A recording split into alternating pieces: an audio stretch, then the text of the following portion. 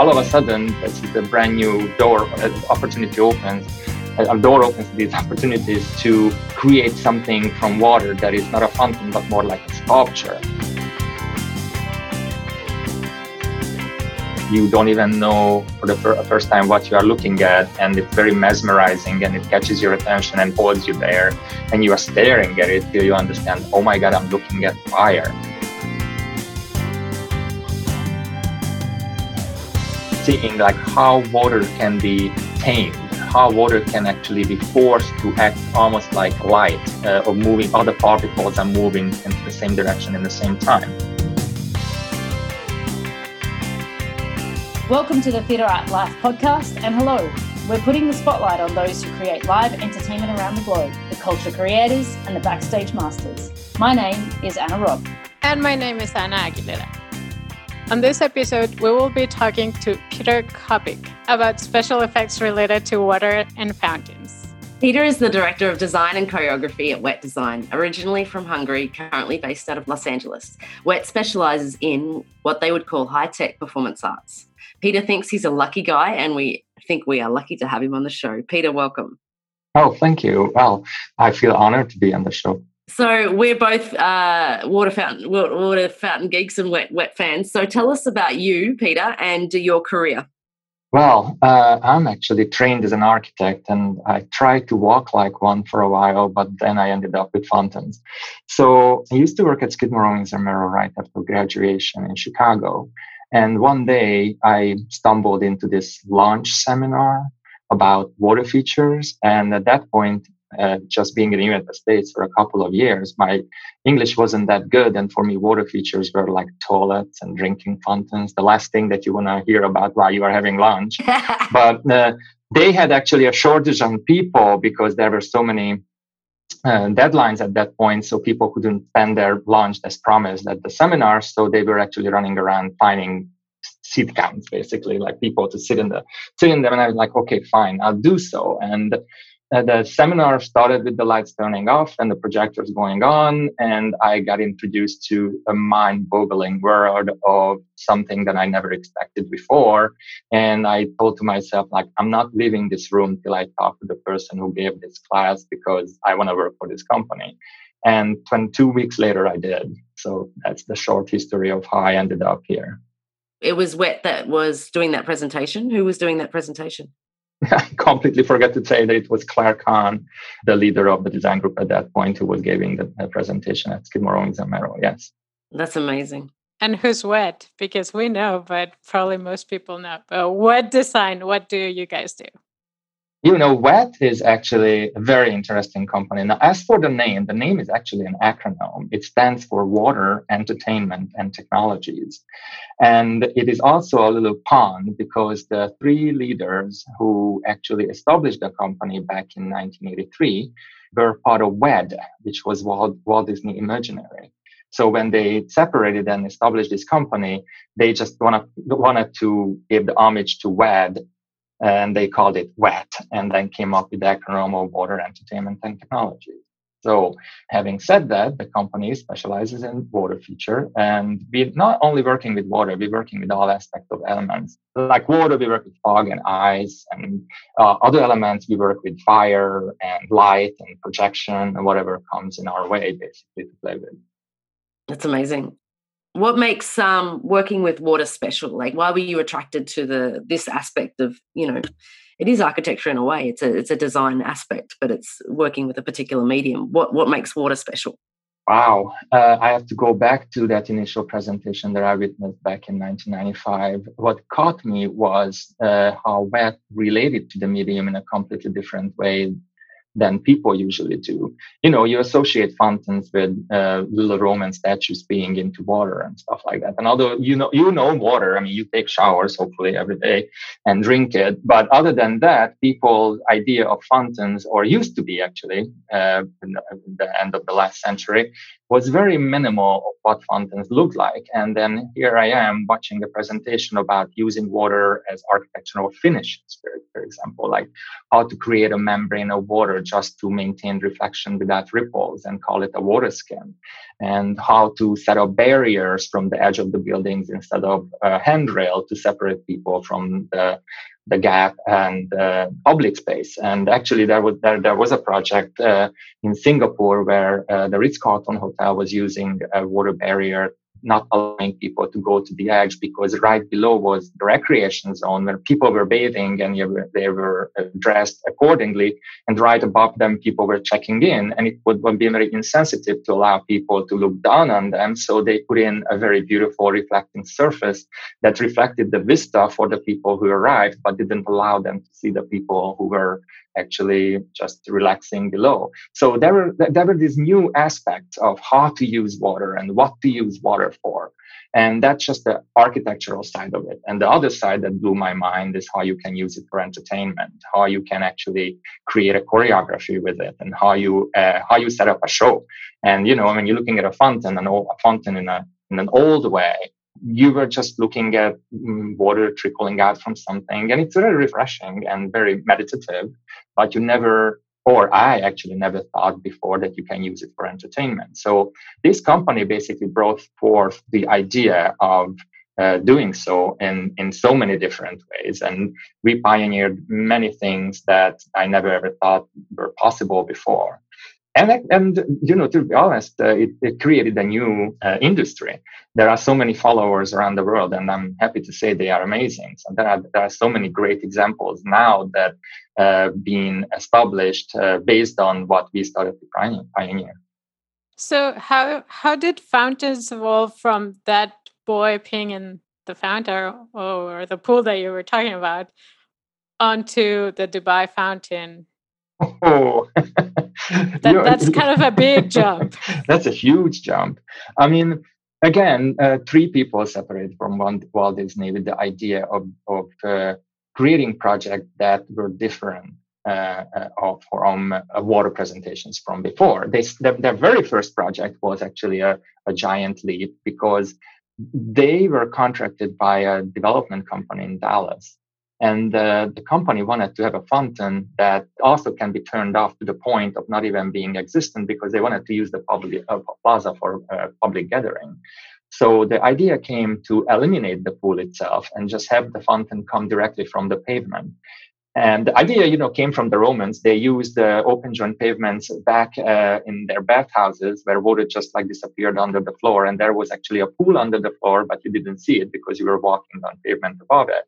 So this idea was somewhat revamped in a way of using it. But it was brand new at the time for using it in a public space in the United States, in architectural environment. And one step further was not just only having water percolate through the pavement, but also giving an identity or controllability for every single nozzle. It was a large grid, and imagine a large grid with every nozzle specially adjustable for each of them. And you could create any kind of sculptural statement, very slowly morphing or very quickly jumping. So it could be very kinetic or very subdued and almost romantic. So all of a sudden, this is a brand new door opportunity opens. A door opens these opportunities to create something from water that is not a fountain, but more like a sculpture.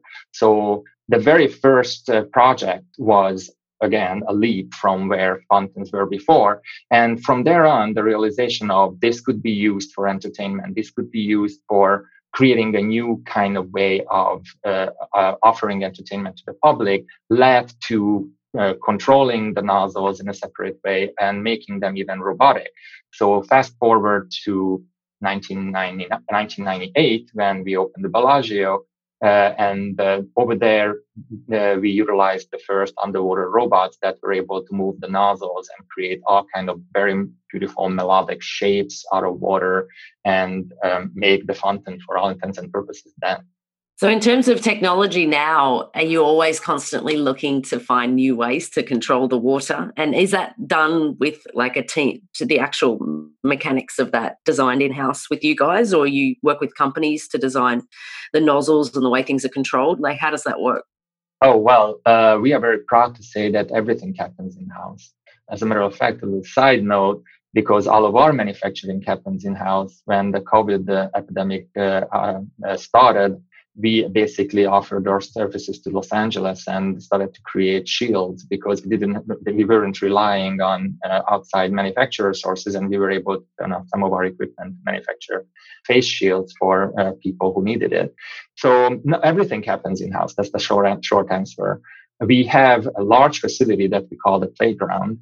And that has different components. One of them is a huge laboratory and a mock-up studio that we can utilize for any idea that we want. So it happens that we have a thought, and then we just need to go over there and then talk to the people who say usually that you are crazy, but yeah, okay, let's see what this is going to look like. and then we look at it, and sometimes it's like no, and sometimes it's like, wow, that's something new that we can play with, and it's definitely interesting. So playing is part of the culture, yes. When you work with a client, what is your kind of design and choreography process, and how do you sell a story through your technology and through your designs with the client? Like, how does that work?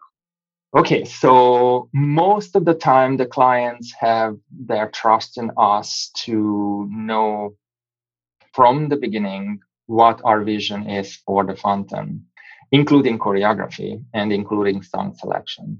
There are some times when a person who approaches us is a visionary and they have their own thoughts and own vision, basically, of what they think the fountain should do. So they already come in with an idea, and in many cases, then it's a collaborative effort of figuring out what the fountain can do and what they imagine the fountain to be. But the choreography is part of the initial thoughts. We always think about the fountain not as a bunch of equipment that we're putting on the ground, but more about what is the display that it's going to offer us and how we can play with it and what aspects are appropriate for the site and what aspects are appropriate for the people who are going to observe it. So we design the fountain completely differently, for example, for a public park in India versus a shopping center here in the United States. So it's all driven by the area, not the planet of the Earth, or the culture that we are putting the fountain into. The idea and the choreography always come together, being born together, and they're always very sensitive to where they are going to be installed. And how do you use water and everything else that you use to tell that story? Or is there a story at all? How do you engage with the audience? That's very interesting. We are talking about stories lately a lot, and story is the guiding. It's almost like the backbone behind everything. So we concluded basically that what appears to be effortless usually have a story behind it. Even if you don't know it, it very much helps that it anchored in something. And many times, actually, clients are very interested in the story of how the fountain came alive and what brought the fountain to be as it came out. How to engage in a story? We always look at where the client initial ideas, and then we try to relate to it and try to imagine ourselves watching this fountain in the future, and then see how people are going to use it. And then we are trying to see how a story could grow by itself and become its own guiding force. It's very vague to talk about stories because there are so many different ones, and some of them just gives itself, almost like presents itself. And sometimes it's more derived from a deeper understanding of where the fountain is going to be. Many times the story is someone's experience, or it could be intention that we would like to give as a message to the people who are watching the fountain. They are always different. There is no one story that we always wanted to tell. The story has to be very personal. It's almost like a suit. It's tailored for the fountain and the client and the people who are going to experience the fountain. You know, you add things like projection on water, or you've now got fire effects. And, does the client come to you and say, I want the projection and I want the fire? Or you hear them and say, okay, like in your context, we could do, and I know that's largely probably budget driven, but when do you start putting those elements on top of what the base product of, fountain design? I mean, people usually come to us because they have seen what we've done, and obviously they have their own thought. Like, I would like to have something similar to such and such, and I've seen fire over there, so I would like to have fire here too.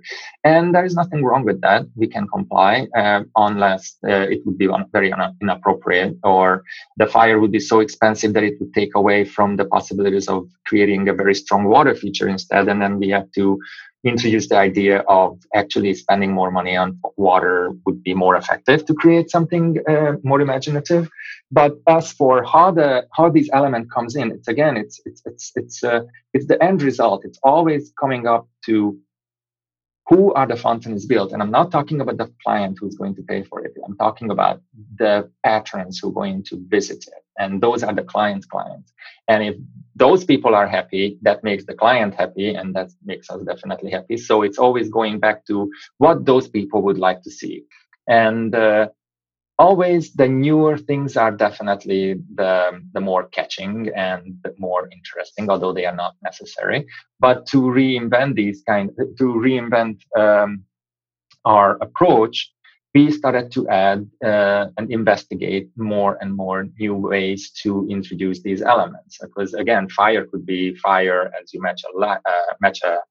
light a match, or it could be something that is sandwiched between two glass panels, and water is coating the glass panels, and all of a sudden you see the flames obscured between the two, and you don't even know for the first time what you are looking at, and it's very mesmerizing, and it catches your attention and holds you there, and you are staring at it till you understand, oh my God, I'm looking at fire, and my friend is on the other side of the glass looking at me, and we are actually looking at each other through this sandwich of fire and water.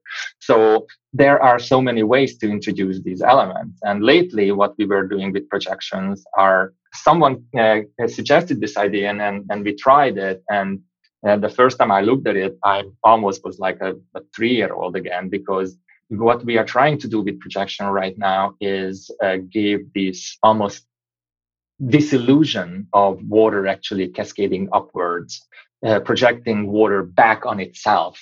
This is a very interesting new approach where we are trying to manipulate what are you looking at? Are you looking at the water coming down, or are you looking at water projected on itself? We started playing with it at a project that we just opened last year in Singapore, and that is a great success at Jewel at the airport. I know that one. Yeah, I've seen pictures. I haven't seen it yet, but I've seen pictures. The project is a great success, but what was more successful for us, that it opened the floodgates for many new ideas of what we can do. And actually, there is a project coming up next year that I'm not supposed to talk about because it's very confidential, but it is going to be mind-blowing. I mean, like, we are like kids in the playground. It is amazing. The new interesting ways to play with projection and play with water that we stumbled upon are like amazing. So I'm very excited about it, and can't wait to see what it's going to be in real life. It must be so exciting to be able to like be pushing those boundaries as you discover those new technologies, and even just to have a place called the playground. And I want to know who the person is where like one day you decided, okay, we're going to put fire and water together. So who was the lucky pyro guy that you called up and said, come and join WET, right? Yeah, this is an interesting part of the conversation, because I was there at the birth of it. Actually, we have someone, Jim Doyle, who is an Academy Award winner for his liquid nitrogen effects. And he is our pyrotechnician here, in-house fire guru. And I remember being on a meeting with a local native tribe here in California when I designed a fountain for them. And they were saying that in the middle, they would like to have water set on fire. And I was like, okay, those are the opposite elements, and that's not going to happen. But I'm trying to politely educate them that no, don't think about it. So I came home, and came home back to the office, and I'm telling this to Jim. I was like, okay, this is the crazy idea they want. Do you think anything is possible? And he says, of course, yeah, let's do it. So for him, it was like, why not? And basically what we did, we started to play with injecting gas into water and bubble it up. And the effect is amazing, because you see these almost hallucinogenic effect of flames dancing on the surface of the water. And because we are combining water and fire, it's actually fairly safe. You can put your hand into it. And since your hand is always contacted with water, you never feel the heat of the fire. It is very spooky. And actually, the fountain is out there for a long time by now. And sometimes the water is about 6 to 8 feet tall, and the fire on top of it is an additional 12 feet. So it's a really roiling, very crazy effect, and amazing to look at. You don't even know, like, is this really what you are looking at? Is this fire really what you're looking at? So, as I said, it was as spooky and crazy it was in the beginning. Apparently, it's possible, and we've done it. That's amazing. It is so exciting. So, can you tell us, besides, okay, we've spoken about water in general, not specific effects, but what can water do and what other effects besides fire and projections do you usually use or are part of your language? Well, what can water do? Well, it falls most of the time. That we know of, that we are sure of. Although, a little side note, I was in Chicago choreographing a fountain over there, and Chicago is called a windy city. So there was occasions when the water went up and it never landed, or maybe it landed like 5 blocks away, but we weren't aware of it yet. So no, it doesn't always fall. But our leader, our CEO, Mark Fuller, graduated from Stanford University. And his thesis project was investigating the phenomenon that you see when you open your tap and you are just closing it it's more than just dripping, but it creates this very thin stream. And that stream is almost like a glass rod, like very thin. And he was thinking, how can I make this thicker? How can I make this phenomenon actually presentable? And it is a phenomenon because at that point, all the water molecules are moving into the same direction at the same time. And it actually has a name. It's called, and I'm not going to be able to tell what it is, but we call it the laminar flow. And it has a beautiful, like, laminar axial something name to it. Mark can recite it, I can't. And he actually made his thesis project about the laminar flow and created a device that is able to generate it somewhere around 3/4 inches of a thickness. So it's the laminar flow, and as I mentioned, it can be 3/4 inch thick, and you can actually see this now in public places.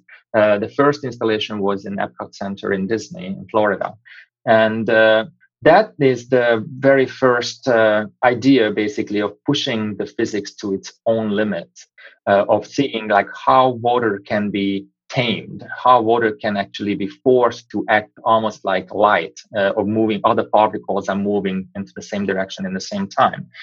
So that's one of the aspects when playing actually resulted in something that was very technical, and in the same time discovering, like, working with a phenomena and ending up doing something that can be used for a display. Once in a while, we run into these things of witnessing just force. And, when you're shooting water out from a very small orifice, a small pressure on one end creates a huge impact on the other end.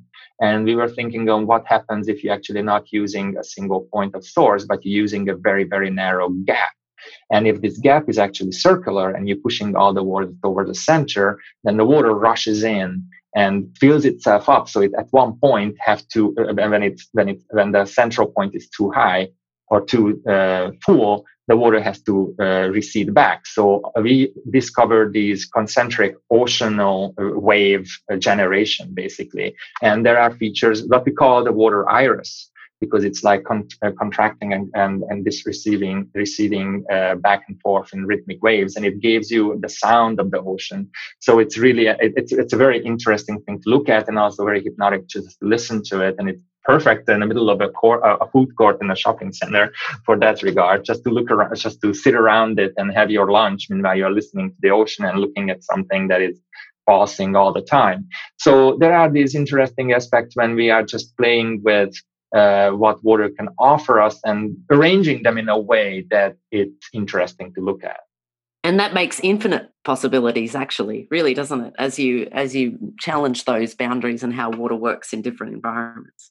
Yes, and the playfulness comes from the aspect of, oh, what we haven't thought of yet, or how about turning a rain curtain upside down? Obviously, it's not going to go up, but how will the water look like when it comes out of it? And small little details like that. So luckily, as I mentioned, we have a facility where we can tell the people to do something crazy, and they look at you, but they do. So, and then once in a while, something great thing coming out of it. So you have water and all its forms and everything you can do. Then you can add fog, you can add lights, you can add projection, you can add fire to your fountains. You mentioned ice? Well, water in all forms, but ice, yes. How have you used ice? In your installations? We have proposed ice so many times, but the problem is that creating ice is actually very expensive. So most of the time it becomes a budgetary issue. But one of our very successful initial installations were in Las Vegas for the Crystal Shopping Center, where we generated these ice columns and intended to carve as they grow out of the ground. And then there are many other ways to deal with ice. It's also very interesting that the people who are interested in ice are usually on the hottest place on the planet, like in the Middle East.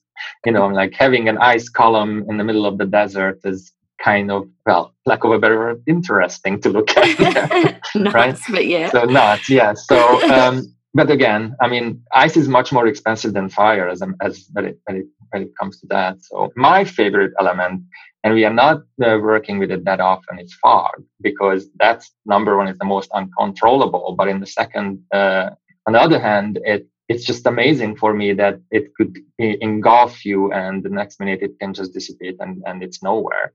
So this aspect of being in a cloud, I'm not necessarily a fan of flying, but going into the clouds and coming out of the clouds when I'm on an airplane is my favorite moment. When you are basically in milk, and the next minute you can see the clouds from above or see the ground underneath. So I just love fog. That's my favorite for sure. Can you share with us a little bit about what is Wet Green? Well, one of the aspects of the company is to paying attention to the environment. One reason is that we are creating these large water features. They are very expensive, and we have to make sure that they are not giving, for example, when we have a drought here in California, people don't want to see fountains out there because they are associating it with wasting water. They hardly have any water to take a shower or water their lawns, and then they see a public fountain. So we have fountains where there are plaques educating the people that this fountain is actually reusing the water. It never gets wasted. And or for example, when we have an open joint pavement where the water percolates back to a pool below, that pool is not exposed to sunlight, so the evaporation is much smaller. So actually, it works much better than any other fountain. If you just take example of the Bellagio fountain, before there was I wanted to say very quickly the name of the hotel that was there, but it doesn't matter. But it had a golf course at the place of the Bellagio fountain. The golf course was using almost 10 times more water for irrigating the lawn than what the fountain loses through evaporation. So the perception of how water is used, the public has to be educated about how water is actually used and how water is used in our fountain. The other aspect of sustainability is making sure that we don't waste energy. When fountain is animated, usually people associate it with, or what they know is that you are having a pump behind the fountain, and then you vary the flow rate for the pump, which is basically continuous energy. You're basically putting a tremendous amount of electricity to a pump. And if each nozzle have its own pump, that's even more. So what we came up with is, instead of using a pump, we use compressed air and creating these small underwater cannons. Basically, they fill up by gravity, and then we just launch the air from a small chamber, launch the water from a small chamber through using air. So air is cheap. Air compressors are much more efficient than pumps. So the fountains that use compressed air versus pumps are almost 100 times more efficient than just using regular conventional pumps. The other aspect of it is creating lights that are more efficient to light water. Currently, the lights that are available on the market are for swimming pools. And over there, you just want to light the bottom of your swimming pool. When you are trying to light a fountain, you have to make sure that you columnate the light and lit the stream that you are introducing into air. Otherwise, the light just goes all around the place, and you're using like 5 to 10% of the light that for the stream itself. So we actually designed and manufacture lights that are using LED technology, and they are extremely columnated. So almost 90% of the light is actually focused on the water stream that's launched out, instead of just wandering around the atmosphere. So these are all count together as making sure that we are very sustainable and we are responsible. We're treating the environment responsibly. What would you say is your favorite thing about your job? You mentioned I'm also the director of choreography, and I think that's probably the most rewarding part. Creating a choreography and watching people reaction to it is my favorite aspect of the whole thing. My favorite example through my choreography exercise were when we were working on the Bellagio fountain. And as soon as we finished it, the first time we were there for almost 3 months. Then came a small break in November or October. I think it was opened in October. Then came a small break, a month. And then we went back to create Christmas shows. So by that time, I was on site for like 4 or 5 months, and it was very tasking being away from home for that long. And I became very jaded with the fountain. It was just, splish splash at that point, and I just wanted to do my job and go home. And one night, I was walking from my hotel room to the center alcove at Bellagio. And I don't know if you're familiar with the layout of the fountain, but exiting the hotel, you're walking on a very narrow sidewalk to get to the strip. And because the fountain is very successful, people are just lining up at the balustrades and basically blocking your way. And I'm having my laptop under my arms, and I'm walking down. So there is a gentleman, and his wife is hugging him, and I'm like 10 feet from them, and I see that I'm not going to be able to pass. And I'm getting closer, and I see that the woman is crying, and I'm like thinking like, oh my God, what did he tell her? I'm like, why here? I mean, like, this is one of the most beautiful things in Las Vegas. Like, why are you like hurting her or something? And I'm like 3 feet from them, and I'm about to say, excuse me, can I pass? And the woman looks up to him and says, I never seen anything so beautiful in my life. And at that point, I was like, I'm frozen, like, and I'm just staring at them and thinking like, oh my God, we did that. We were actually the one who gave them that moment in life. It's like, she will remember this. She will remember her husband, like holding onto her husband and like looking at something that she appreciates so much. She doesn't even care about crying. And I was just like, wow, I said, that's amazing that what we are doing are and like giving that to people just standing by, basically. So yeah, watching people's reaction is probably the best thing that I had here for the last 25 years since I'm working here, I guess. I think that's a wonderful story because, in any given entertainment thing, it's sometimes if you just take a look back at the audience that you're working for, it's a reminder about what you do and why you do it, and we tend to sometimes, like you explained, get so bogged down in the process and bogged down with what we've got to do in our task list for today that it's nice to take a step back and appreciate it is what you do. It's wonderful. And the Bellagio's is just such an iconic aspect of Vegas now, and it must be you must be so proud to have that as part of your legacy in terms of your work. It's amazing. I have to tell you, I was at the company. I remember Steve Wynn walking into our office and going to the conference room, and the conference room being locked up for 2 hours while he was talking to Mark Fuller. So it's kind of interesting to remember that the conception of that fountain and how it became. And looking back, what's even more interesting that at that point, we knew we're creating something big and something that hadn't been conceived before. But what we didn't know is that we are creating something that eventually will become the icon of the city. When people, when you're talking about London, you visualize the Big Ben or a red telephone booth. When you're talking about Paris, you visualize the Eiffel Tower. And now when you're watching any movies and the movie brings in Las Vegas, the first thing that you see is the fountain. And it's like, it became the icon of the city. And I was like, I'm working for the company who did that. We did that. I'm like, many of the shows that's on there were done by me. So it's like, it just give you this giddy feeling like I did something that's part of the world now, and people on the other side of the planet are knowing where it is and what it is, and it symbolizes the city now. So it's amazing. It's amazing. On the flip side, if there's anything that you would change about the entertainment industry or how WET fits into it, what would it be? This part of entertainment is a little bit different than we are on the fringe of entertainment, just like we are on the fringe of architecture. So this question can be very demanding for actors and actresses and people like that, but it's different. I mean, one of the biggest compliments we received was from Steven Spielberg, I think, who I don't know if it was John Lucas or Steven Spielberg, and I'm probably putting the words into the wrong mouth, but basically said this is the best free entertainment for the public. So it's not something that you pay for. It's not entertainment that generates revenue directly, although it does generate revenue indirectly. So our responsibility are a little bit different because we are offering something that you can just freely enjoy.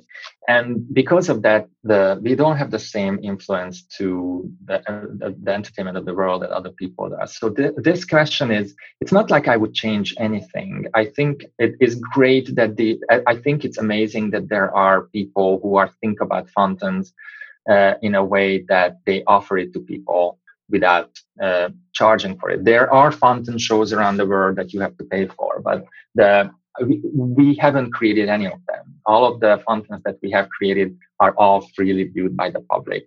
We've been approached to do so, and we are happy to do it. As a matter of fact, we are thinking about partnering up with somebody and creating a show.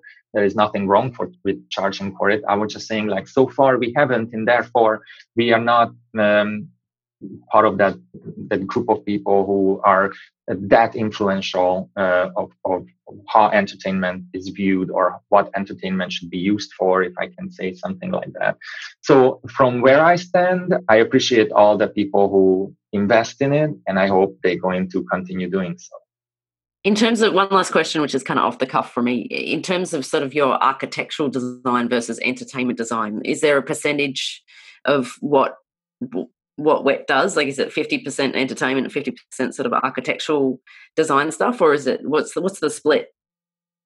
Due to the fact that the clients are more interested in the entertainment value, most of the fountains are entertainment oriented. I would say 10-15% of the time we've been approached by architects, great architects who recognize the value of using water as a media to enhance their architecture in an architectural way. But they are very small fountains. They are beautiful, and one of my favorite fountains. Unfortunately, it's no longer exists. We're here in Los Angeles in a courtyard, and it was an architectural sculpture, basically, very simple, very meditative. The strength of a fountain doesn't necessarily have to come from kinetic entertainment. It can actually be a well-conceived architectural statement. I have seen precedents to it. Unfortunately, you still have to pay for it. And because it's not an entertainment piece, there are less people interested in investing in such thing. But luckily, we still come across some of those requests. And as I said, and the short answer is about 10-15% are architectural. The rest of it is all entertainment oriented. Yeah. Do you want to share the website? So what's the name of the website for WET? Oh, our website is wetdesign.com, basically. Wetdesign.com. Mm-hmm. Peter, thank you so much for sharing. I have learnt so much today about fountains that I did not expect to learn. It's wonderful to hear about, and also your philosophy and your approach to your work is amazing. And I just think it's a wonderful career path to be on. So thank you so much for joining us. Thank you for letting me talk. Anytime, just let us know.